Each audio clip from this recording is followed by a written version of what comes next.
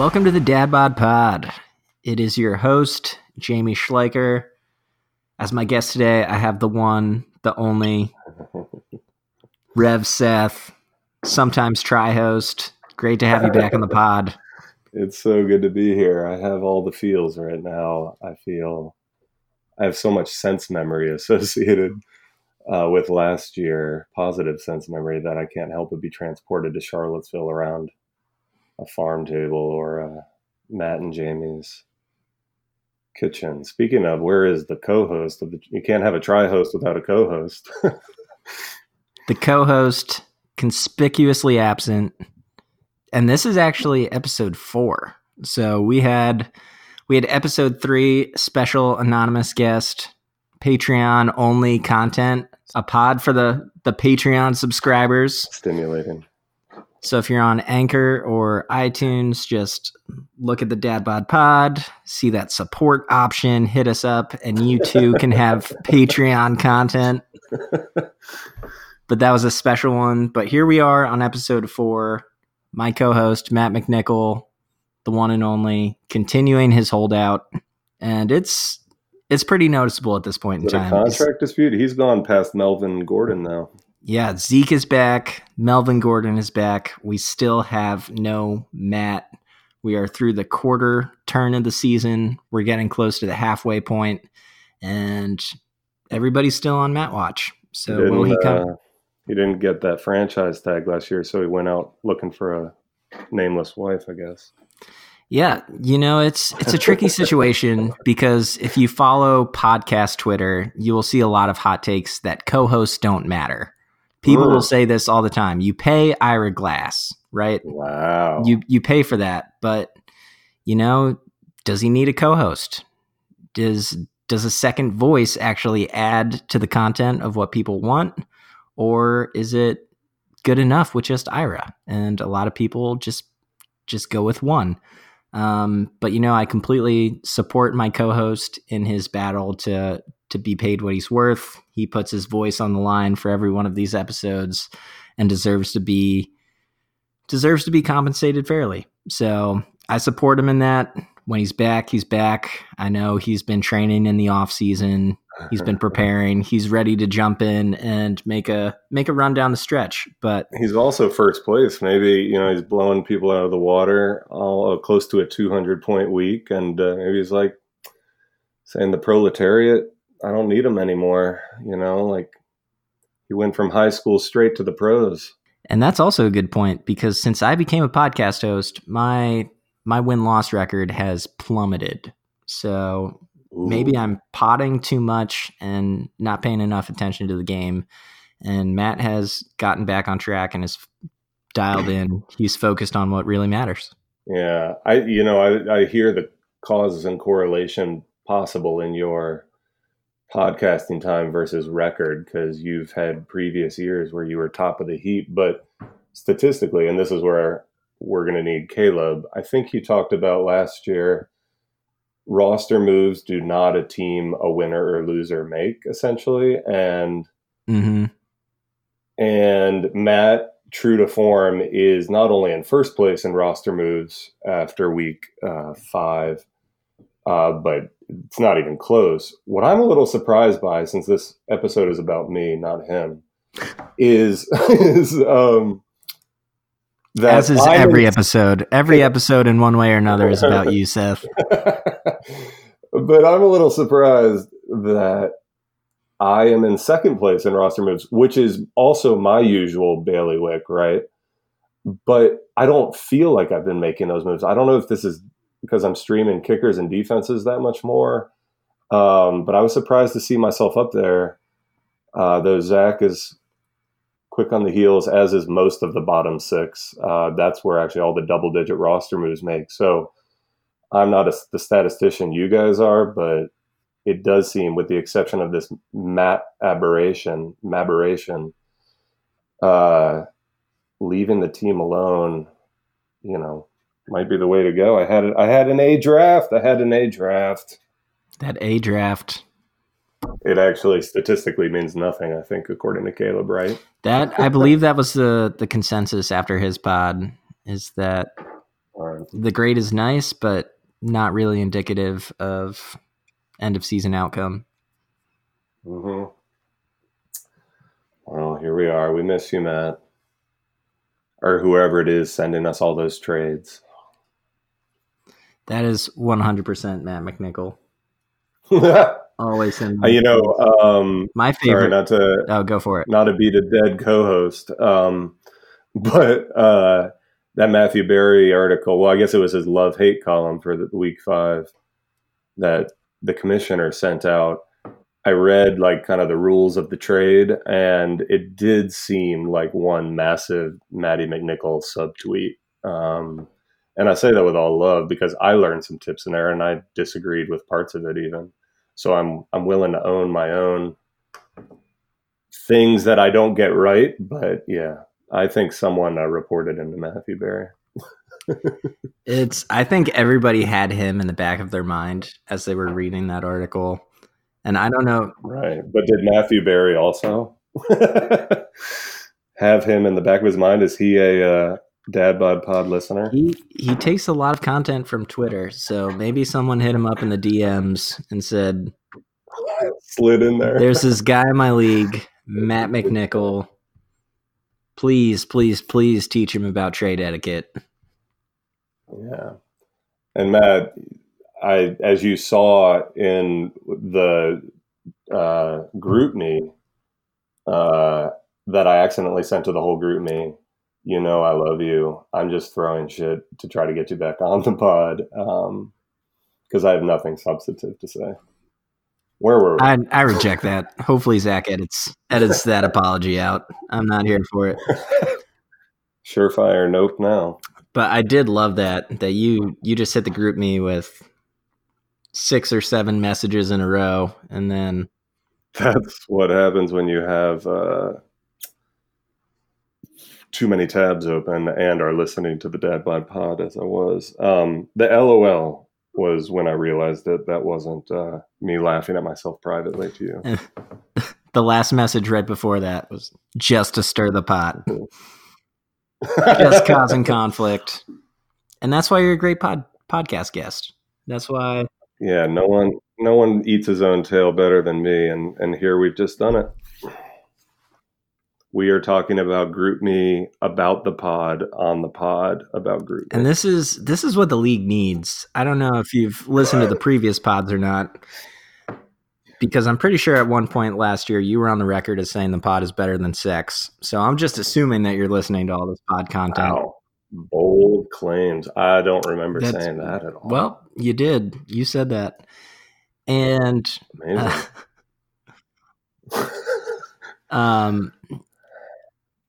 I don't know if I disagree, but I'm just saying I don't. You don't remember your bold claim. You don't remember if you agree with it or not. But as we've talked about, that's why we're here.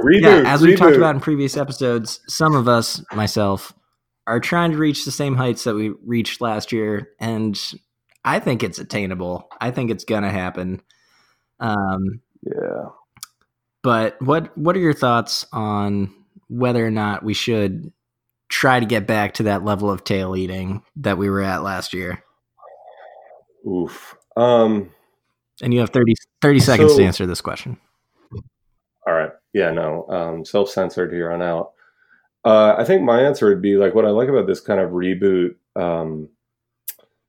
theme and posture is that, yeah, things got weird. Things got a bit hinky. People thought there was passive aggression where there wasn't. There was passive aggression, and maybe it was intentional. Like whatever. But at the end of the day, like what we all kind of were able to decompress and then maybe detox is like the how and why of fantasy football in our lives. So for me, it's just a lot of fun, and I love the engagement and connection. So I think the fact, and this has been said in previous episodes, that we're still here. Apologies have been rendered, whether people felt like they might have even needed them or not. And that's growth. It's a great boost for the league. And that was longer than 30 seconds. So maybe we reorient what we mean by flying high, but what we've realized about ourselves is that like we're closer, we're able to communicate these things and still show up. And that's the, inverse of toxic toxicity, toxic masculinity, whatever led to it. I agree with all that. And on our Patreon episode last week, we got to hear from someone who has frankly just had a wild, unbelievable year so far. I was blown away and devastated. And got to just talk about how this league, how this community and fantasy football as an escape can be a bright point in a dark time. And I definitely think that that's something that we can continue to be for each other. And I would, not that we're ranking this, but you have also seen some difficult times here recently. We dedicated the first pod to you in one situation, and then you've had a couple hard ones after that. But would you mind giving us a little update on kind of where you're at, what's going on, and how we can be a community without, dwelling in the same city right now? Oh, thank you for that. It is true. I had forgotten that someone was cutting onions near me when at the end of that first podcast episode, because that was really meaningful to me. And that kind of gets at this question we have in our polls and articles we've written and more about what this means to us and whether that's a good or a bad or an in-between thing. But we'll get back to that later. But I think, to answer your question, I live in Arizona now, which is pretty surreal. It's a weird mix of surreal because this place is, having grown up on the East Coast, unlike anything I've ever lived in as a permanent home. I've lived in California. I've lived in Texas for several years. But the desert here is very different from even those places. And so what's been really good soul food and brain breath has been just driving to work, even if it's on like kind of a corporatized drag, feels like a vacation because we got the cacti and the palm trees and the mountains in every direction. And the air is crisp and dry and so on. But at the same time, the reasons we moved out here were pretty heavy. Number one, I have in-laws who live out here and there was cancer in the family. Number two, this is just kind of a good health region for some of my nameless family members. And but then number three, after the past few years in Charlottesville, as many folks know, there was not many opportunities that fit my skill set and experience. Those have mostly come in churches, but especially large NGOs, but there was also, and from everything I've been associated with the past couple of years regarding white supremacy, it was hard to find space and boundaries. And so for many intersecting reasons, we moved to Tucson. And that's been really breathable, but then it got really hard pretty quick because I got a new job. Oh, this is Seth Wisboy. I am the new interim pastor of Rincon Congregational United Church of Christ, 10 a.m. services every Sunday, sermons online, almost as good as the Dad Bod Pod. I'm totally expecting you to identify yourself at least 4 or 5 more times on this podcast. This is Seth, by the way. Have I already done it? So, but what's interesting is that stuff and that work, I'm still involved in. This is public information, litigation against those white supremacists who intentionally brought violence to Charlottesville. And that case won't happen until later 2020. So anyway, taking on that church and doing some of what I do comes with like things that re-raise some of what made the past few years very hard while we're trying to heal, even though we'll continue to be invested in different justice efforts, including at that church. And then I did have an in-law die sooner than later, and also my dog. So September was a month of grieving and recalibration, even as we are kind of setting up in this wonderful place that everyone in the league is welcome to and very much passionately invited to visit. And anyone who does come out to Tucson, especially during the football season, you're not invited after that. I will buy our tickets to a Cardinals game. Especially been looking at middle of December. Granted, it's Advent, but they're playing the Browns in the afternoon, so there'd be time to get to Phoenix. That was our commercial break. I also heard an offer of watching the Suns and Ty Jerome play at some point in time. Is that still on the table? No, that's great. That's definitely on the table. I'm excited about that. Life feels pretty possible and wide open out here, and those tickets are affordable for both those franchises. Get them while you can. Say that you can saw Kyler Murray back when rookie season. Before people, yeah, exactly. Before he was a 5-time Super Bowl winner. And then, in addition to the family members, you also had your dog, Frodo. Yeah, my Manus man. For the Instagram subscribers, I can talk about this. You know, we've known for a while that his days would be much shorter than they'd be longer. And, you know, death comes to us all. But pets really bless us in a lot of ways. They choose us, and the data is in. And so this was my first dog ever. I haven't gotten to fully process it, but I have given myself space to grieve the fact, because it feels like a phantom limb now. So folks have gone through that will know. They give us, this is probably the second time I'm saying this. This is Seth Wispelway, and dogs give us spirit, soul food, and brain breath. But no, it's been, in a way, it's weird because I vacillate between really missing now friends and community in Charlottesville, but then also going through these difficult times. But then also really glad they're happening while in Tucson, if that makes sense. So that's why the invite is so wide open. But this is a very retreat space, even though we're obviously on the front lines of a lot, being an hour from the border and more. And in that sense, this might surprise listeners. There was some really fun conjecture on Patreon episode 3. But on Matt's ethics poll about why and whether we enjoy the NFL or not, my vote, I thought about it a bit, but was actually the not really vote, meaning like I don't. How was the question phrased again?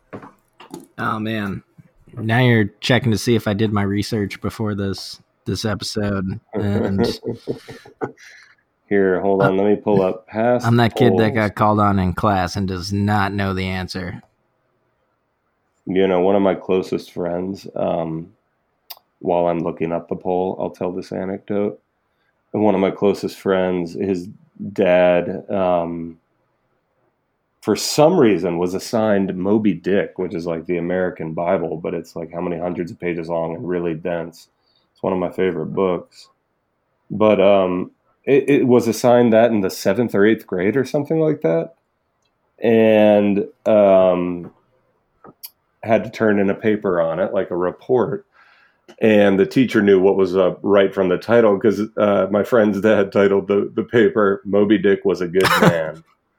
And we find that so funny that my friend, who's a poet, ended up writing like a poem that brings me to tears, actually. The poem's titled Moby Dick Was a Good Man, and here's the kicker, it's very much about fathers and fatherhood and relationship, and whether we know the people who are kind of closest to our lives, but also can feel the most distant. So we laugh at that, but it also, like, he turned it into this like really beautiful thing that I think is probably appropriate pod content for dad bods, because I want to get back to the ethics poll, but now as I'm talking, I told you this would happen. I'm thinking of Matt's other poll, which he also never explained. That's what's funny. Matt puts out these really provocative polls and then is like, does not follow up at all with conversation. Maybe that's why he's hiding from the pod. But he had this one, like, do you and your father say I love you to each other? And everyone who voted, which was a super majority, I believe, of the league quorum, it was either 100% yes, meaning like you say it to each other, or 100% no. There was no like I say it to my father, or vice versa. And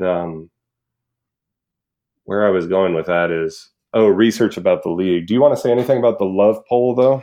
I just want to say that conceptually, that poem your friend wrote has me near tears. I haven't even read the poem, but just you explaining the backstory and the concept, it has me. I'm hooked.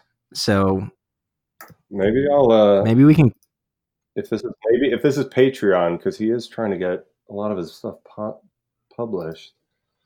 I could read it to close out the episode. I would love that. I'm going to look it up because he did share it with me because it means a lot. And the idea of you, of you hitting us with that poem and then me telling people to fall in a well is just beautiful.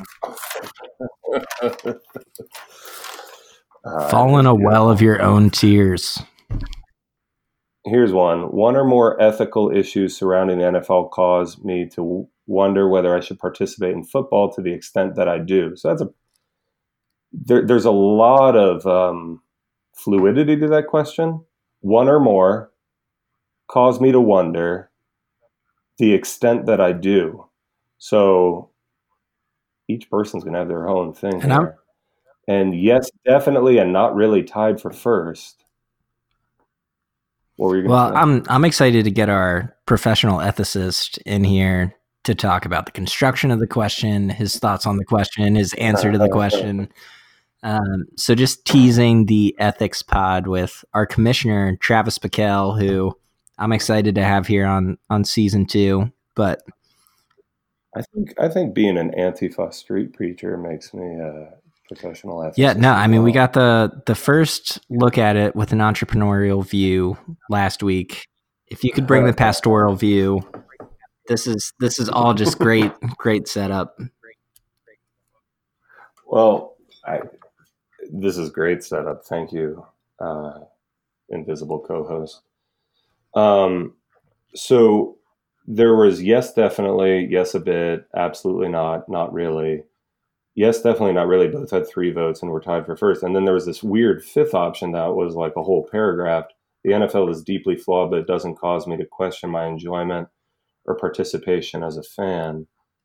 That to me actually is a really verbose way or logarithmic way of saying yes a bit or not really.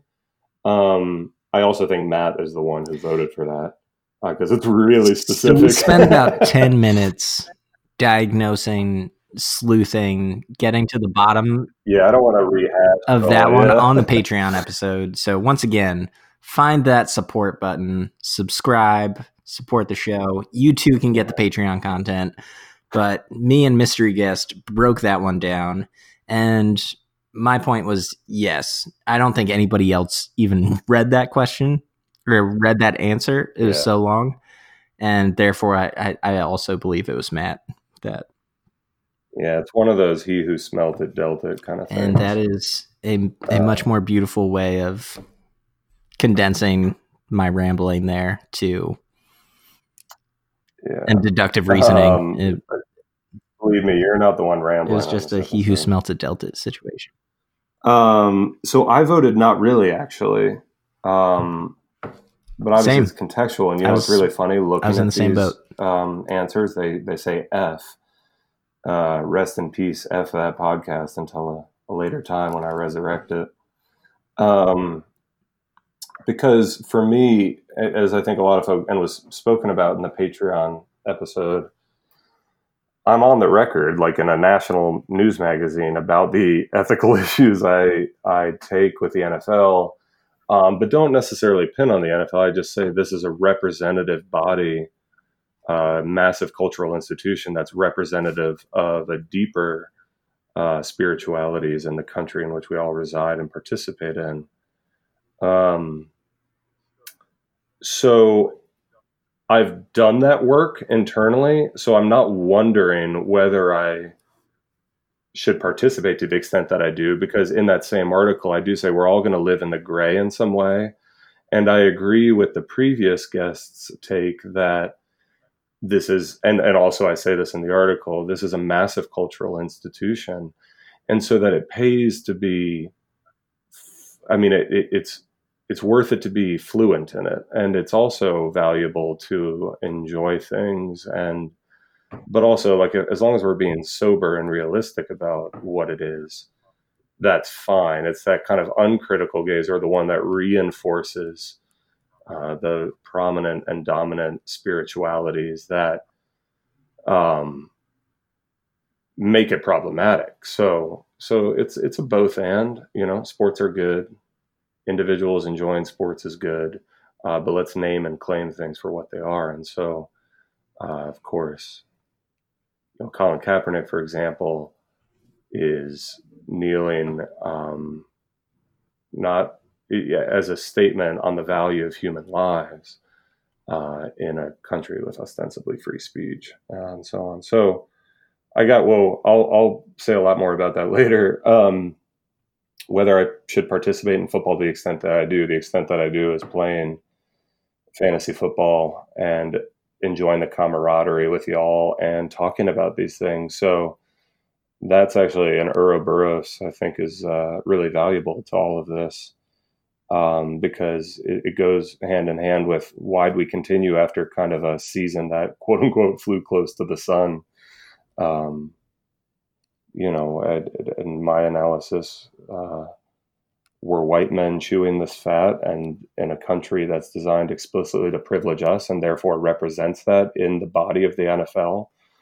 This is a valuable enterprise. Therefore, I voted not really. Matt, come back on the pod. Why are you sending us all these things? Next thing you're going to ask us whether you should propose or not. Boom! Whoa! I'm just saying. I came here to throw shit. I did not see that ending coming, and I loved it. I just caught myself monologuing. Is he going to ask us that on a pod? One that we're try-hosting? Let's just say Matt sends a lot of trades and a lot of other communications. Oh, I'm kidding. He hasn't asked me that if this ends up being non-Patreon content. Oh, yeah. This one's for everyone. I might have just stuck my foot in my mouth big time. So, but maybe I also kickstarted a revolution. Who knows? And you may be responsible for Matt's marriage one day. That could happen. I mean, a lot of people are listening to these beyond our league. I think we've established at least 3 or 4. At least. And we haven't even talked about fantasy football yet. We'll get there. We'll get there. Probably in the next 10 minutes. And of the tri-hosts, 2 are wedding officiants. So, and that's I mean, we've already dug this hole. Jump in, buddy. That's Zach, edit this out. Boom! Zach's not touching that part. I can tell. I know. I know his every move at this point. We are one when we come to the creation of these episodes. But to bring it back, I'll bring it back. I'll be in charge of bringing it back today and reining you in. 2 things. One, I was really glad that you resurfaced that article.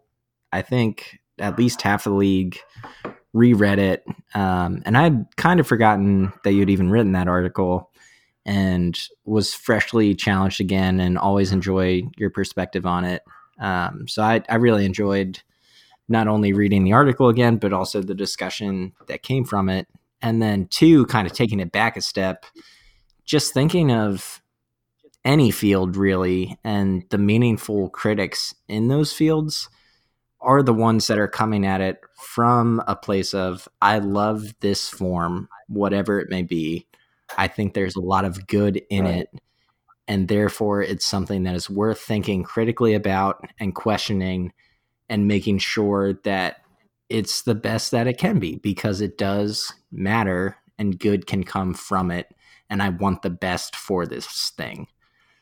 And I think a lot of times the temptation is not to criticize when we have that feeling of this is a good thing and we want to protect it. We want to wrap it up. We don't want to expose any of those weaknesses or flaws and for you to take that position of these are all the serious issues that are demonstrated in the NFL and still say this is something that's worth redeeming, that has massive cultural value, can connect and unify people, and is something that I still participate in, but I want to see these changes. I think that's the most meaningful type of criticism. Dude, I stop the pod now. You said it beautifully. Everything else is just bonus Patreon content going from here on out, where we unpack what you just said. I thank you for that setup because I'm passionate about it. And as you mentioned, like as a pastor, but as I often preach and believe, you know, I believe, as my friend David Dark says, and I say this in that article, like life's too short to pretend that we're not religious. I mean, we're all religious in different ways, meaning we are a meaning-making species. We were created to belong to one another.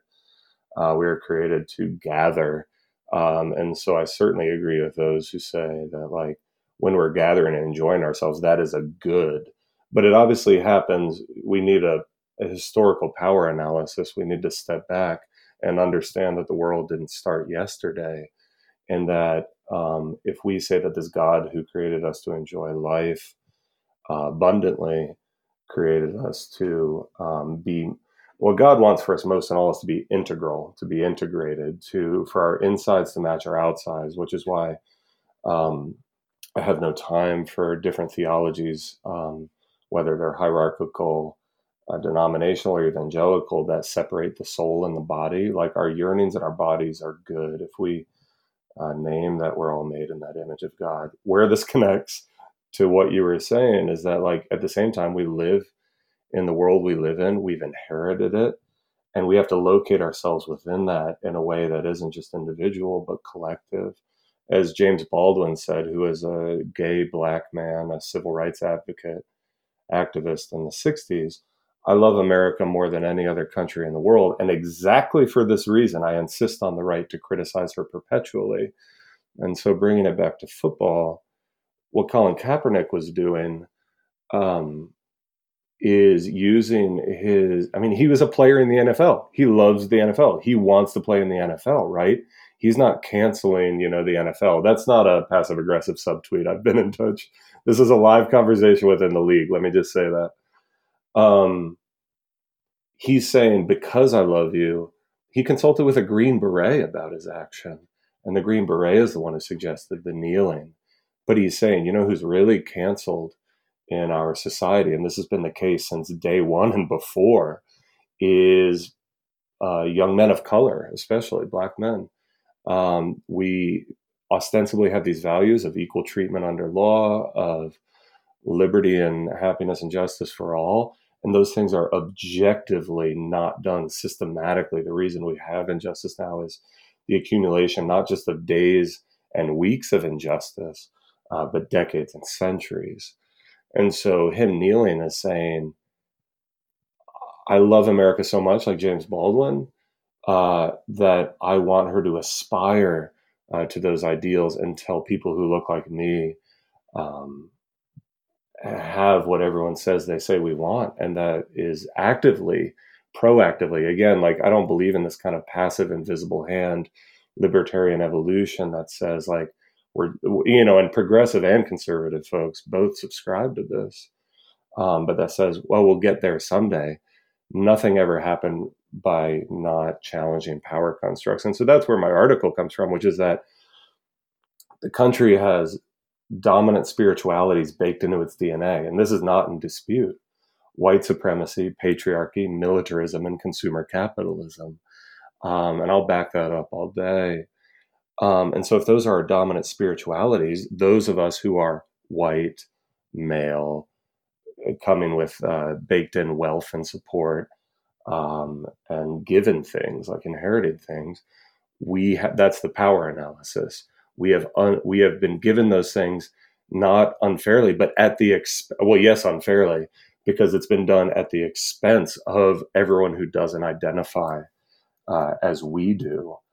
And so I'm the last person and I say this all the time, we no one can be responsible or care about all of the things all of the time, because we'll fall out, burn out, die, collapse. But we have to recognize that systemic and histories and influences and privileges are also embodied in us. And so it's not caring about these things too much to say that the NFL is problematic, for example, and here are the ways I think we should opt out, because these are death dealing spiritualities.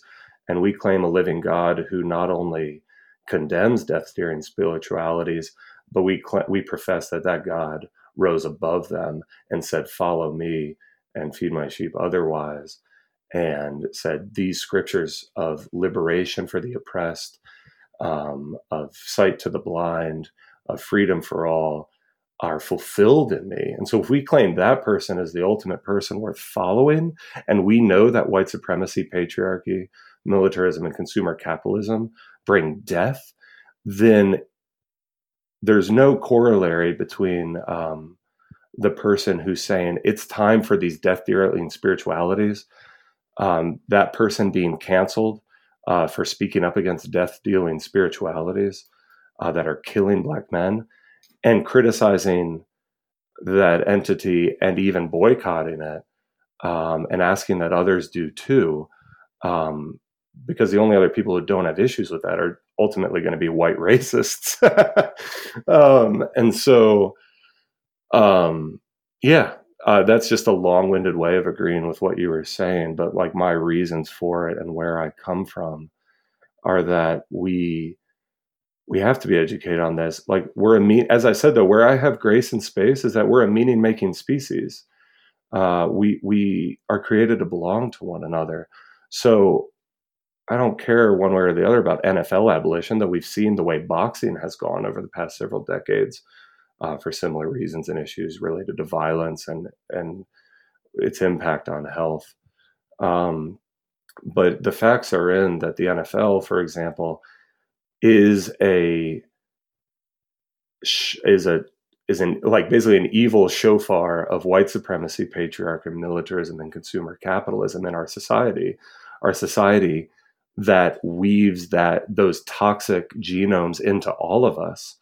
And so to care about the NFL is to care about ourselves and to care about the lives around us. And so if people of color or queer folks or women are saying this kind of stuff, it dehumanizes us or leads to dehumanization or violence against us. So if the NFL doesn't, as this multi-billion-dollar franchise, again, we can't silo the commerce of it from its cultural impact. Is not taking violence against women seriously, that is spiritual death that doesn't take violence against women seriously in all of our lives. And so everyone is prophetic who cares about these things and meets other people who engage the NFL daily and enjoys it. No one's asking to take that away from them. I preached on the American flag in the sanctuary 2 months ago. I said, I'm not taking away military associations from you. I am interrogating, though, what it's doing in a sanctuary above the lynching tree of the cross.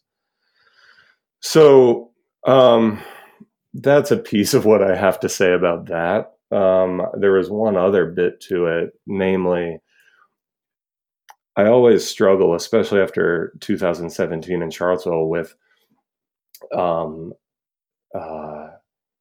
postures that put propheticness as like, or caring about or speaking truth to power as kind of a separate gifting and everything. Because for me, my own seminary degrees in pastoral care and counseling, and for me, anytime I've been considered quote unquote prophetic, it actually started from a relationship, because I found myself in a relationship with people who are not rich, powerful white men, but those who are most dehumanized by our country's death-dealing spiritualities. And so I love America. America gives me a lot. But if we shift our perspective to those who God cares most about, which is always the marginalized and oppressed until they aren't, then we realize the pastoral is prophetic, especially if you're a white man coming alongside them. And so that was a bit of what I think you were referring to after this insane monologue. But I do want to say, when I kind of got much more honest about that stuff in our group me, and I was grateful for the grace and space and also private messages I received. And I'm sorry I haven't followed up on some of those. It was also during a raw time where I was feeling alone and not wedded in. And so I hope people also take it as a compliment that this wonderful outlet we call fantasy football, at a time where I was feeling lonely and probably have very different, not probably, I know I have very different theological and worldview and ethical worldview and how we act out this faith we claim than a lot of league members. The league was still safe space because fantasy football is really fun and an outlet, and we can't negate the spirit at the expense of the body. And so that's how I'll end that monologue, with a thank you. Like, that's how I also see a lot. Okay, I'm done. Wow. I was just listening to that. Yeah, you were supposed to play bad. I know, and I was getting close. I was going to jump in, but I decided just to listen. And when I'm giving wedding speeches, I kind of have this rule that I abide by, in that for every joke and good laugh I get, I can say one nice, meaningful thing about the person or couple that I'm talking about. And I'm going to do something similar here. I'm going to start off with a compliment. Well, I can take, it takes a lot. And I'm going to say something nice and sincere, in that I would say over the past year and a half, 2 years that I've known you, that I've really appreciated the way that you put your faith into action. And you alluded to different theological beliefs than some people in the league. And it's crazy to think that any 12 people or 13 people, I'll include Drew in this, see the world. Will you though? For now, it would be crazy to think that 13 people see the world the same way. But I've been so inspired by the way that you put your faith into action. I've been convicted by the way that you put your faith into action. And I'm just really glad to call you a friend. So thank you. Thank you for that. Thank you for spurring me and the other people in this league to be a better person, to think about their faith and the ways that they're interacting in the world more seriously. And I do really appreciate that and give you a lot of credit for that. And that ties in perfectly with my point about the wedding speech and me saying a nice thing, is that I'm going to transition pretty abruptly here to fantasy football, where I have I have gone on the record of saying that you are my nemesis. There's nobody in this league that I wish fantasy harm to more than you. It was my profound pleasure to beat you week 1 when you put up the worst score in the league. And that brought me immense joy as my only victory this season. And if I could only have one victory this season, it would indeed be over you. You're a Giants fan, which absolutely makes me sick. I hate that with every fiber of my being. And well, likewise, Cowboys fan. Yeah, it just brings me so much joy to hate you as a fantasy opponent. And it's twisted, and I know that, but I can't help it. So there it is. And as we transition to this fantasy side of the podcast, I have this new question that I'm really interested in walking through with people, and that's just the emotional roller coaster of fantasy football. We use this as an escape, but then, as you talked about, with us being meaning-making creatures, we find ourselves physically, viscerally affected by this game. So I'm interested in, how are you feeling after the Thursday night game? And then can you tell me how you felt about your matchup after the morning games on Sunday, and then the late afternoon games, the Sunday night game? And here, as we approach Monday night, what are your thoughts on your matchup? This is a great question. There's several things I want to respond to there. Number one, even for those who don't engage in unofficial league communications, it's clear that we're a league that's highly engaged. If you look at the waiver wire and trade action and this and that, so this is an emotional roller coaster. Like, we're really connected to it, and it raises really interesting chicken and egg questions, because we always talk up like, well, we always come back to it for the camaraderie and because we need those things in our life and connection and going out. That's what I miss most about Charlottesville. It's like, who's up for going out to Beer Run or Cardinal Hall or whatever? But at the same time, the chicken or egg has become fantasy football also can put a lot of stress in my life. I asked your co-host recently, like, how does it feel being in first, after I just wanted to change the subject from like the 10 trades I just rejected. And he was like, stresses me out, and everything stresses me out. So I think there's a lot of potency to your question with this emotional roller coaster. We say we love it, and it gives us a lot to do, and it's a welcome distraction. But at the same time, we all want to win, and some of us don't, and there's a lot of heartbreak. I'll accept the mantle of nemesis, certainly for the Giants-Cowboys reasons. I think you're sitting. I think you're not being fully integrated by avoiding the fact that it probably has to do with that trade last year, as well as the fact that I would have beaten you in week one if I had played the Cowboys quarterback. And it's looking like if I had played Dak Attack, maybe this is like a subliminal Cowboys hatred that's biting me in the ass.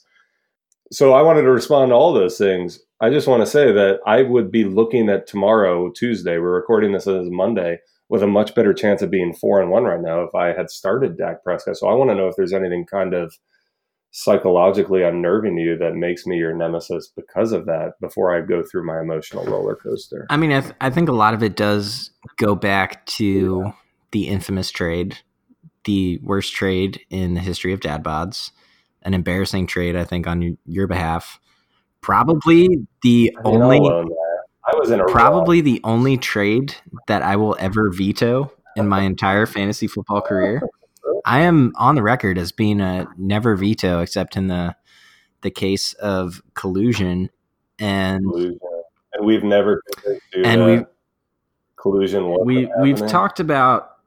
I would just throw in that draft day trades, draft day 1-for-1 trades, when all that has happened is the draft, is a form of collusion just because you're manipulating market values. You're buying for one price and you're selling for a drastically different price and not giving everyone else in the league a fair chance. So that is my after the fact rationalization of why I acted the way I did in the moment. If I'm being honest, it was because Matt texted me and told me to veto the trade, and I did, and then afterwards had to think about it. And that is the after the fact rationalization that I'm giving now to justify my actions.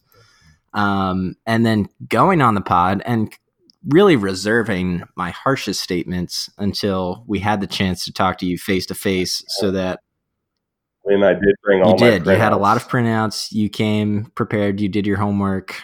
And I rambled for about 45 minutes on that pod before I got to my summation of it, which was really just one sentence of, collusion, criminal negligence, or gross incompetence. But I said that to your face, and I think from that point in time, I've just had to double down and triple down on it of like, man, I have this spoken antagonistic relationship with Seth. I just need to embrace him as a nemesis. So I think that is really the impetus behind it. Introvert, extrovert. Yeah, no, we got it going on. And from there, and I'm just collecting reasons of, this is the nemesis in the league. This is the rivalry that needs to develop. All right, well, screw you then. Love you as Danny Dimes turned into Daniel Jones this past. Well, that's the thing. You need Ira Glass is too benign, but like you and I are more like two people. I mean, I hate this show, but we could be like Skip Bayless and Shannon Sharp. Not to be confused with Ira Glass and Sterling Sharp. So for everyone who tuned out or is threatening to because of that digression back to week 3 of last year, and I will be fair, the idea of trading, especially after all that ethics talk, I'm okay. We're going to stop. Keep listening. We're talking about fantasy football right now. Emotionally, so this requires some context. Again, the world didn't start yesterday. I was feeling pretty good about my draft, and I don't just say that. Like, I was like, I thought I would get Chris Carson in the second round with Leonard Fournette, but after OBJ and Juju Smith-Schuster, and then I think I picked the 11th pick on purpose, which I was told was like the third or fourth best pick. I think I went Baker, OJ Howard, who I think you have now. Baker's on the line. So the context for how I'm feeling about this past weekend can't be divorced from the fact that I'm pretty terrified about my season now, which is kind of liberating, but also really volatile and vulnerable, because I was like, boom, my only issue is my flex. Like, who am I going to put in there? And I want to be so right now I've traded away Juju Smith-Schuster, my second pick. I didn't get Chris Carson, but I got Sony Michel, who I've almost benched and finally had a bounce back game. And Baker Mayfield I dropped, and OJ Howard I traded. And I'm not any better off at tight end. It was just like, I think we had a good trade, but it certainly wasn't about the tight ends. I was just like, get this like bad karma off my team. And since then, I've had points left on the bench. I picked up Dak Prescott for Kirk Cousins. But that hasn't helped me because, as I said, like, even though I did terrible the first week, if I had started Dak's 40-plus points, I would have squeaked one out. This week, I would be 15 points higher than if I hadn't impulsively put Daniel Jones in while I was putting my stolen clergy collar on Sunday at 9:45 Tucson time. So emotionally, this is where the game is like gambling. It's high highs and low lows. There's no real in between, because as soon as you get to the in between, you're like, when's the next game on? And I've been feeling like an underdog. And so Thursday I was playing against Tyler Lockett, who started out strong and ended up below his projection. So I'm like, all right, well, that's all I need technically. I was wrestling with my flex, but ended up feeling good about Sony Michel. But then, of course, what did I do? And this is where as humans, as meaning-making creatures who like to integrate their world and their worldview, when things rupture us, when things traumatize us, like a poor start to the season or like Dak Prescott doing awful in week 4, we get irrational. We fight, flight, or freeze. And so I kind of have been freezing with my a lineup over the past couple weeks because I was like, hold it out. These articles are saying you're doing all right. But I'm starting to get into fight or flight mode. And then, boom, I don't know why I changed to Danny Jones. And it was looking like he was doing great. Dak was doing terrible. And they end up with a 15-point difference. So emotionally, I almost don't care about the opponent I'm playing. I'm much more emotionally invested in like how I'm overcompensating and overthinking all of my starts every time. Because at the end of the day, and Sean Greer would be the first person to attest to this, you can't do anything about your opponent's point total. So right now, I'm like almost, I don't know, 50 points behind. And I'm going into, in 20 minutes, Monday Night Football is going to start, and I've got OBJ, who has not done well, but is certainly capable of a 40-point game, and the San Francisco Niners defense, which is playing what could be a blow-up offense in the Browns, but also playing a really mistake-prone one. And so my confirmation bias, as well as the reason I do this, is telling me that, like, all right, what do I need? Okay, it is pretty unrealistic. It's like 3 or 4 touchdowns from OBJ and several sacks from the 49ers. But I've won games like that before, and that's why I stay in it. So maybe that's a great, we're getting near the hour mark. But emotionally, that's been my roller coaster. But at the end of the day, I have a lot of fun trolling any shit talking I do, and whether on serious or unserious stuff comes from a safe place. And so I hope we can continue to grow forward into a league that can be honest, because those of us who are white, straight white men especially, created in a world designed to privilege us at the expense of others, like we have the most to do. And so I think it is God's sense of humor as well that we're finding a way to doing that in spite of maybe some of our differences, but to do it honestly and forthrightly around the NFL. I'm not trying to close it off. That belongs to you. We still have the poem, and I have some more shit to talk about Matt. Let's go right to the shit talking about Matt.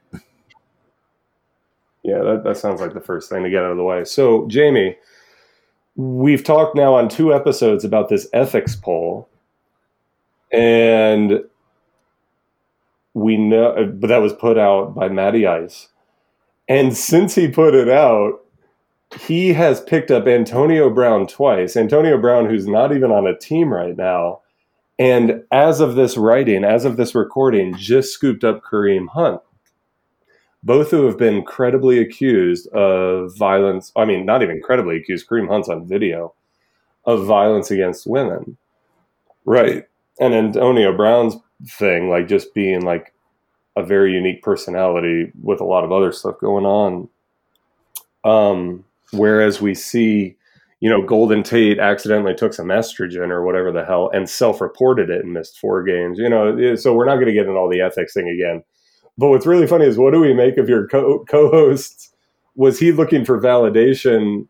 Was he like wrestling with my article, if I can be so bold and pompous? And then like his desire to pick up these players? Because Antonio Brown, while I think he has done those things, I believe the women, he had some great points to make about Robert Kraft and Big Ben and all this. So anyway, I'm monologuing my own question. What do you think about this shit talk? Is it going to get Matt back? And do you think Matt was just looking for justification? I have never in my life tried to take a stab at Matt McNichol's motivations or what precedes his actions. He remains a mystery as much to me now as he did on day one, even after living with him for several years. And I cannot begin to speculate on the pathology of that man. He is a unique, wonderful individual that I'm also proud to call my friend. But yeah, I do not know what he was looking for there, and I appreciate him leaving the silence for us to speculate and no, it's a new level of maturity, and growth and wonder. And as people know, and as I'm sure Mr. Greer could attest, like personality test wise, I'm actually pretty allergic to shit talking anyone. I only shit talk those who, like, because I'm a very sensitive person myself. I'm a 2 on the Enneagram. I'm a people pleaser. And grew up very sensitive. Like, it feels very good and safe to mess with people. So mainly that was pod fodder, but it does raise questions about your ethical, moral center. McNichol. I'm in the exact same position. When I played lacrosse in college, I would only trash talk my own teammates, specifically other people on my defensive unit, in practice. And my man Keebs took the worst of it. He would come into practice and we're both playing defense going against a pretty good offensive unit. And I would just look over at him and be like, Keebs, your socks are looking real stupid today.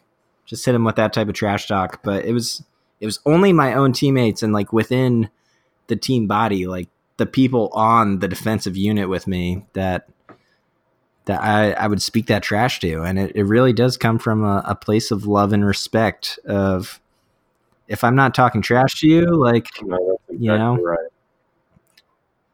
We're dogs. And you know how dogs who like each other kind of do that play wrestling? That's what it is. Exactly it. So all right. It's the ultimate sign of love. I'm pretty sure the pod's going to definitely continue after all this deeply unconditionally loving shit talking. We'll see. I'm always shocked when there's an episode of like, wow, we did another one. This is amazing. I would listen to Caleb's Corner every week as well. You're amazing at that stuff as well. Like the two of you unpacking this stuff, like so many members in this league think about fantasy football in a way I don't even know how to. And I always learn so much, and it's a lot of fun because I feel like we learn about ourselves. That's what's so fascinating about data. It's like this ostensibly objective thing. It is objective that unpacks our subjectivity as a species. So where was I going with that? I mean, Goodness. just to nerd out for a moment, I'm just giving out love. This is something that has come to me later in life, definitely not through my childhood and high school or even that stage, but I've always had a fondness for words and the way that they sound, the way that we create meaning out of them, the way that they could make me feel emotionally has always been something that I found magic in and thought was just incredibly fascinating and wonderful. And since the later stages of college and into adulthood, it has really been starting to see numbers being able to do that as well. And that is something that never had that magic for me, never had that ability to create meaning or a sense of wonder. And I think Caleb does that incredibly on these Caleb's Corners to not only pull out these insights, but then, create a narrative around it, unpack it, and tell us what it means, and show the way that enriches our league culture, but also our interpersonal relationships. And that has been an exciting journey for me over these past couple of years to find that in numbers as well as words, and increasingly searching for those places that those intersect. So I completely agree with you. I could listen to a Caleb's Corner every week. He has said that he will get back to us after a couple of weeks of very important bonding with his daughter, his newly born daughter. That's important. You can't be in the Dad Bod League unless you're being a dad, right? In some way or another. That feels like a direct attack from my nemesis, and I don't appreciate it. It was kidding. I don't believe that at all. I actually don't even. You can go to hell. All right. Speaking, you've been falling a well. Here's that poem. I mean, honestly, I hope this came through in the episode. I'm just grateful for the chance to connect. This episode, not to get too meta or snake eating its own tail about it, was league life. Thank you to those who listened, but also a justification for the league. If I can, toot your horn, Mr. Host. Here is, and this may need to make it a Patreon episode too. I don't know if I should name the poet, because technically if it goes out publicly, I'm publishing his stuff. You know what I'm saying? This feels like free publicity, but I'm not a lawyer. We can check in with Cody. So for all the publishers out there who are listening to the Dad Bod Pod, my good friend Stephen Hitchcock has an incredible portfolio that is going to sell you some copy. We are blessed that he put ink to paper. So as someone like you, Mr. Schleicher, who lives for words and their meaning and how they interplay with each other, I'm going to read Moby Dick Was a Good Man by Stephen Hitchcock. Moby Dick was a good man, read the first sentence of my father's 7th grade book report. Lying side by side on the couch, we'd fall asleep together watching old war flicks, maybe watching Gregory Peck, who was a good man, and To Kill a Mockingbird, play Ahab. At 15, my father would find his father in bed with a gun gone off in his mouth. I try to imagine the bedroom scene, the pistol's report, silence spreading, the sharp smell, tang of gun smoke, the living death of his father before him, respected surgeon and scratch golfer turned inside out, inoperable. Dr. Hitchcock, Dr. Viscera, Dr. Carnage, you fucker. What did your death do to my father that I will never know? What did war do to you? What it does. Occupies the beachhead of the heart and never stops fighting. And I cannot stay in the room with him, my 15-year-old father who couldn't help but think at that moment of the promised new Jaguar, the white convertible for his 16th birthday he'd never drive. So instead I watch his silence always have an aura, the thick Georgia air of my birth and childhood and early adulthood, thick with it. Mr. Soft-spoken, how did you become so kind? Why did you? What I want to say is how much I love him, Herman Melville, for writing, yes, the world's a ship on its passage out, and not a voyage complete, and the pulpit is its prow. The pulpit as the moral prow of the world. Amazing. It's not, though. I know that. But what if it was? I would preach and preach and preach and preach like they do on the radio. I would fill the airwaves. What I want to say is how terrifying the world is. So I'll say it now. The world, friends, beloved sister, brother, father, grandfather, mother, grandmother, my child, is terrifying. What can happen or not happen to you, your ship? Do I miss the one I cannot know? I cannot know. So I keep talking to myself about it, retelling the story about that man, Moby Dick, my father, who is good. Words carved into the skin of a beached, bleached whale. Words that read, call me Ishmael. Well, no, they just read, call me, as in, if you're looking for a good time, as in, when you're ready to talk, as in, when you get where you're going, as in, how much longer must I wait before you, as in, please just, as in, never, ever. He calls me darling, my father. I love him because of it, in spite of it. And you know what they say about fathers and darlings. I don't know what they say. Maybe Moby Dick was a good man, at least in my father's mind. Maybe he wanted Moby Dick to be a good man. I'd like to meet that Moby Dick, the white whale's foil, the white whale's white whale. Probably a pretty lovely fellow, tender and available, a lot like my father. What I want to say is how much I love him for not reading the book, for telling me what he didn't do. Did they really read Moby Dick in 7th grade? Does he even believe the story he told me? It's mine now, mine to misremember, embellish, withhold. What I want to say is how much I love that man, Moby Dick, for his goodness and his grace. And what the hell, Ahab too, for his magnificent, is there any other way to say it? Wrath.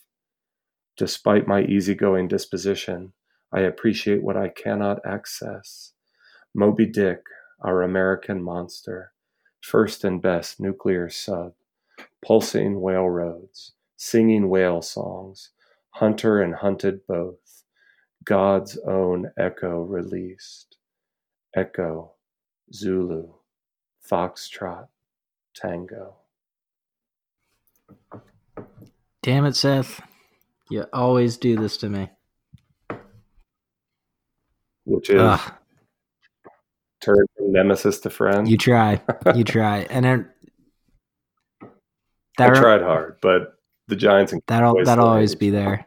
But that really reminds me of going to my grandparents' house when I was little and finding a copy of Huck Finn in their attic and reading that book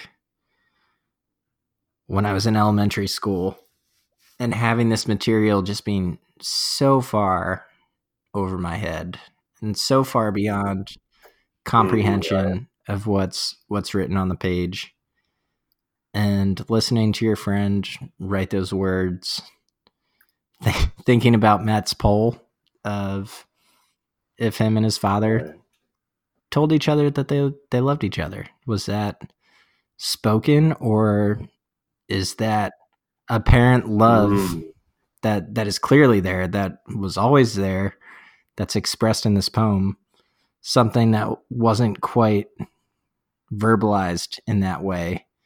And thinking about this life that we're living that is still so hard, that is still so complex and seems very far beyond my computational power, and the beautiful way that your friend wrote that down.